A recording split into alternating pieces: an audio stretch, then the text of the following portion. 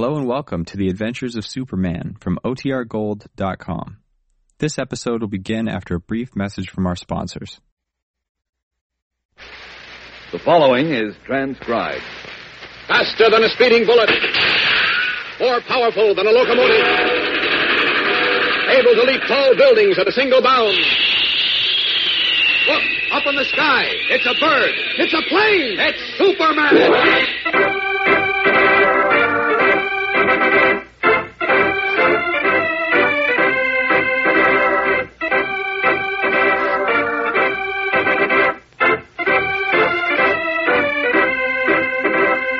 Yes, it's Superman, strange visitor from the planet Krypton, who came to Earth with amazing physical powers far beyond those of mortal men, and who, disguised as Clark Kent, mild-mannered reporter for a great metropolitan newspaper, wages a never-ending battle for truth and justice.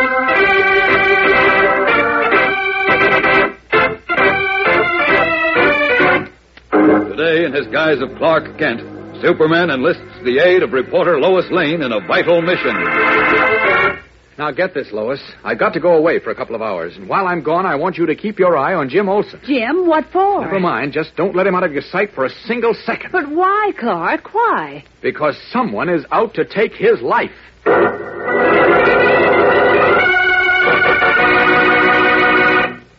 You know, gang, often at the zoo, you'll see people pointing at a monkey and laughingly say, "See that little guy over there? Well, he's my 32nd cousin." And even though that is a rather corny and time-worn gag, it seldom fails to get a chuckle out of those within earshot. And yet, it may not be completely a laughing matter. Learned men, particularly the famous Charles Darwin, tells us that modern man has developed from the monkey. Well, be that as it may, I certainly am not qualified to argue with experts on either side. But I'm kind of inclined to go along with the scientific explanation of the biblical story, which tells us that the world was once peopled by only two human beings, Adam and Eve, who lived in a place described by the Bible as the Garden of Eden and located by scientists as somewhere in Asia. Now, starting from there grew the many different people who today populate the earth. And accepting that fact, we must draw the conclusion that all of us, white, yellow, and black, descended from common ancestors who lived in an age long before history began to be chronicled, long before the development of what we call civilization. Well, now, that makes us all sort of what you might call 32nd or 64th cousins. It proves that all men were created equal, and that no man should suffer the persecution of bigotry and prejudice because, by the will of the Creator, his physical characteristics differ somewhat from yours. For, as the famous Scottish poet Robert Burns put it, "A man's a man for a' that." So remember, will you, always to judge a man by his character and by nothing else.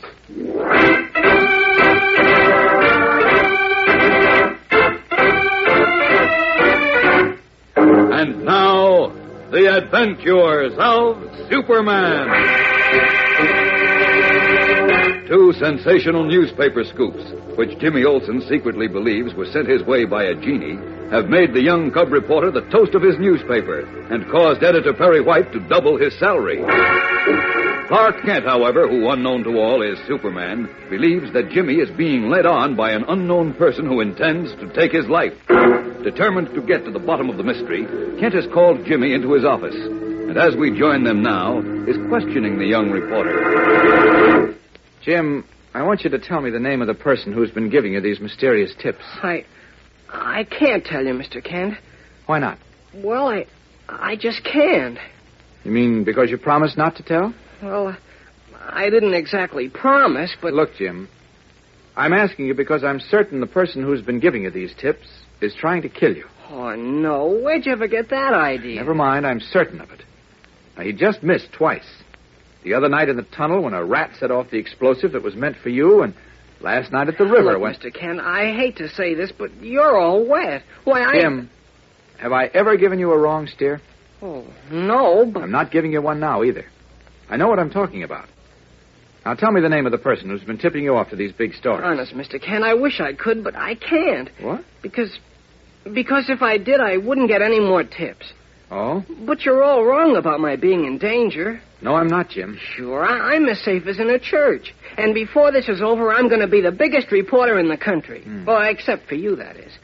Well, I gotta write a follow-up to my story now. I'll see you later. Jim, you're signing your own death warrant. Oh, quit your kidding, Mr. Kent. I'm sitting on top of the world. So long.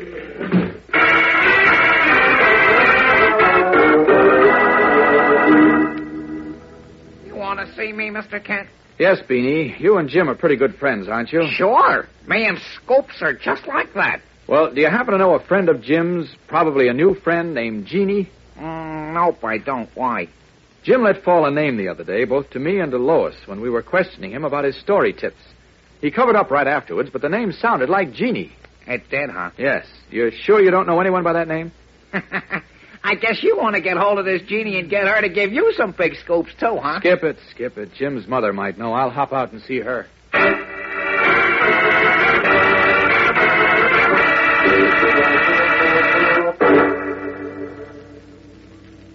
You're certain you don't know any friend of Jim's named Genie, Mrs. Olson? No, I don't, Mr. Canton. I know all of Jim's friends, every one of them. Oh. Why do you ask? Well, I don't want to alarm you, Mrs. Olson, but I think there's something strange about these big scoops Jim's been getting. I don't think it's strange. Huh? I've always known Jim would be a success. He's very bright, you know, and he's not afraid of work. Oh, yes, of course, but I'm surprised that you're trying to belittle him, Mr. Kent. He's always looked up to you so. I'm not trying to belittle him, Mrs. Olson. I just... Oh, excuse me. Oh, certainly. Somebody's at the door. James Olson lives here. Oh, yes, but he's at work now. What is it? Special delivery letter for him. Sign here, please. Oh, yes, of course. Oh, there you are. Thank you. You're welcome. Oh, it's a special delivery letter for Jimmy. Oh, can you just see up there on the envelope who it's from, Mr. Kent? I left my glasses upstairs. Oh, yes, certainly. It's from Lucius Tuttle, attorney at law, Pine Valley, Vermont. Pine Valley? Uh-huh. But that's where my late husband came from. I wonder what a lawyer in Pine Valley would be sending Jimmy a special delivery about. Oh, I don't... Uh-oh. Oh, what is it, Mr. Kent? Why, this letter says... What's that? Land's sake, the way you're looking at that envelope, a body would think you could read the letter inside it. Huh? Oh, tell me, Mrs. Olson, are any of your husband's relatives still in Pine Valley? Oh, just his stepbrother Lem, I believe. Well, don't you know for sure? No. You see, Lem and my husband fell out years ago, long before my husband passed away. Oh, I see. But about this letter for Jimmy... Look, I'm going back to the office now, Mrs. Olson. Would you like me to take it along for Jim? Oh, well, yes, I'd be thankful to you, Mr. Kenton. Please tell Jimmy to call me up and tell me what it says. I will. Goodbye, Mrs. Olson.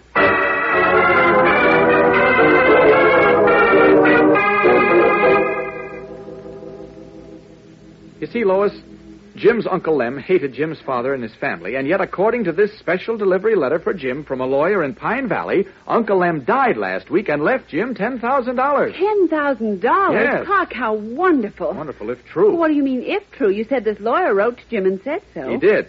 But don't you think it's a little strange that Uncle Lem would leave $10,000 to the son of the man he hated? Well, yes, but he could have had a change of heart before he died. Gone soft, you know. Well, yes, he could have. Or this might be a trick. A trick? What do you mean? The lawyer asks Jim to come up to Pine Valley tomorrow when the will is to be probated. What's tricky about that? Don't you see, Lois? Jim was led into 2 traps in the past 2 days. In both cases, the bait used was the promise of a sensational newspaper story. But in this case, the bait is money. Oh, you're off on that nonsense again. About somebody trying to murder Jim. It's not nonsense. Well, I say it is, and so does the chief. Now, honestly, Clark, when you get an idea in your head, it takes dynamite to get it out. Well, maybe, but I'm trying to save Jim's life before it's too late, and I want you to help me. All right. What do you want me to do? Well, it's very simple. I'm going up to Pine Valley now to investigate this inheritance. I want you to promise not to let Jim out of your sight while I'm gone. Why? I've told you why. Because he's in danger of his life. I don't believe it, and don't shout at me. I'm sorry. Oh, Fine. look, Lois, will you please cooperate with me just for a couple of hours until I get back? Please. Well, I suppose I could keep an eye on Jim, but it's so silly, Clark. That a girl. Oh, and don't mention his inheritance to him. Promise? You mean he doesn't know about it yet? Nobody knows except you and me, not even his mother. Then how did you find out? Well, Clark Kent, you didn't open Jim's letter. No, of course Well, then not. how did you Oh, it find... doesn't matter now. Just promise not to mention his inheritance and promise not to let Jim out of your sight for a second till I get back, will you? Oh, all right, I promise. Thanks. I'll see you later. Hurrying from Lois Lane's office, Clark Kent steps into a vacant storeroom, swiftly strips to the blue costume and red cape of Superman, and a moment later is rocketing through the late afternoon skies, bound for Pine Valley, Vermont. Up, up, and away!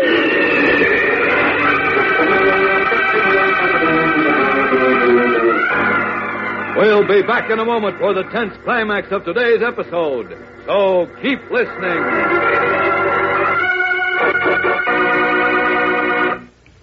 I don't have to tell you, gang, that millions of years ago, when early man first left Asia and migrated to the four corners of the globe, that the world had a very small population. In fact, there were so few people on Earth that those who settled in one part of the world never knew that human beings existed in other parts. Yet in the beginning, these ancient people, no matter where they lived, had this in common. They all looked very much alike. But as ages of time passed and thousands of years melted away, changes began to take place. People who lived in one part of the world looked different from those that lived in another part. Our ancestors who had settled near the hot equator gradually developed a darker skin than those who settled in the north. That helped them protect against the burning sun of the tropics. And in the north, men's skin grew lighter and eventually blue eyes appeared. In Asia, a fold of skin developed over the inner corner of the eye and produced what we called slanted eyes. All these physical differences made it easier to recognize people as belonging to different parts of the world. And soon our ancestors began to identify each other as living in certain places and belonging to certain special groups. So, you see, in the beginning, everyone belonged to the same race, the human race. And all of us today, no matter what our present race, religion, or nationality, why, we are all relatives from a way, way back, which proves that the brotherhood of man isn't just a noble idea. No, sir. It's a scientific fact.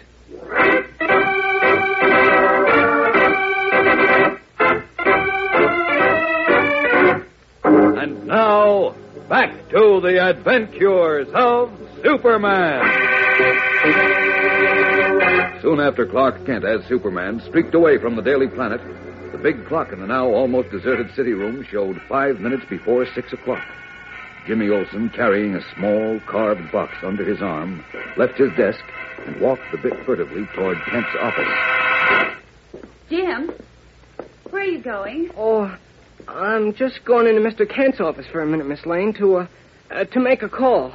What's the matter with your own phone? Well, this is rather private. To your girlfriend, Genie, perhaps? What? I was just kidding. Go ahead, Jim. Hurrying into Kent's office, Jimmy shuts the door behind him. Then, as the clock in the nearby insurance tower begins to strike 6, he quickly removes the tiny bronze figure of the genie Shushaya from the carved box and with trembling fingers sets it on its 4 tiny feet on Kent's desk.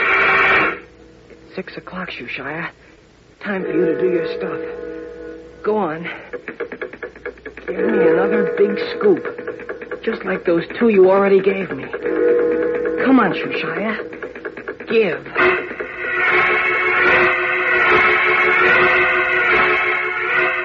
As Jimmy makes his wish to the genie, the little half-man, half-ram figure begins rocking from side to side on its 4 tiny feet, as it did previously before the mysterious voice bade Jimmy make his wish. Will Jimmy be directed to another scoop and to great danger?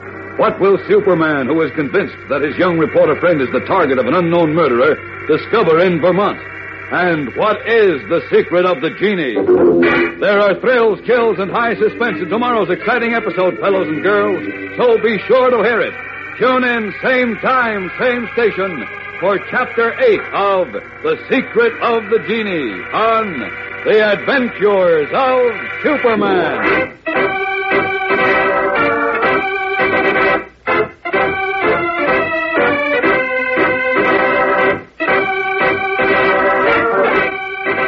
Superman is a transcribed copyrighted feature appearing in Superman DC Comics magazine and is brought to you Monday through Friday at this same time.